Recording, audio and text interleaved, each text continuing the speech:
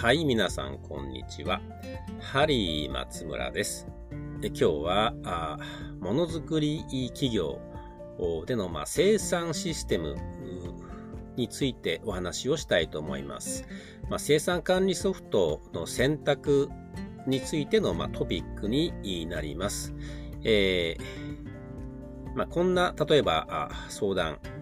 があったとします。電気計測器の部品と完成品を製造している工場があったとしましょう。従業員は150名前後。自社の、生産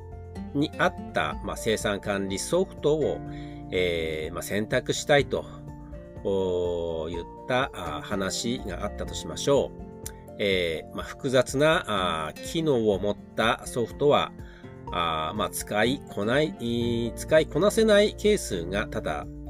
ありまして、重荷になるかもしれません。業務プロセスは明確にしてるんですけども、組織の業務プロセスに合わせてベースとなるソフトをカスタマイズして使うのがいいのか、それともパッケージソフトを使うのがいいのか、こういった課題に対して、ベンダーさんですとかコンサルタントから提案されてくる内容はいろいろあると思うんですが、これを判断する場合に、どういったところからやっていけばいいんでしょうか。これについて考えてみたいと思うんですね。そもそもシステムのこの導入の目的、アウトプットとして、具体的に何を期待するのかを明確にしてください。例えば、4つ挙げるとすれば、1つ目に会社が儲かっているのかどうか、そのコストを見たいということ。2つ目、在庫を把握したいのかということ。3つ目、国際会計基準に沿った会計レポートですとか、決算書がすぐに欲しいという場合もあるかもしれません。そして最後4つ目に、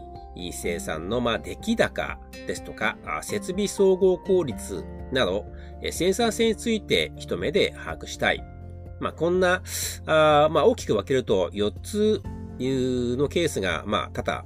あるんですが、これについて、一体どれがいいのか、やりたいのかを明確にする必要があると思うんですね。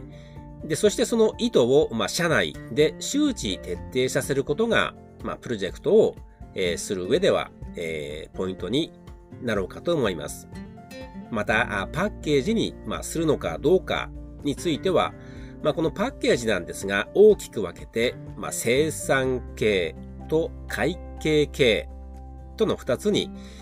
分けられます。で、それぞれに特徴がありまして、カスタマイズも当然できるのですが、ケースバイケースでは限定的になります。現場の実情に合わせて一からシステムを開発する場合は、当然この要件定義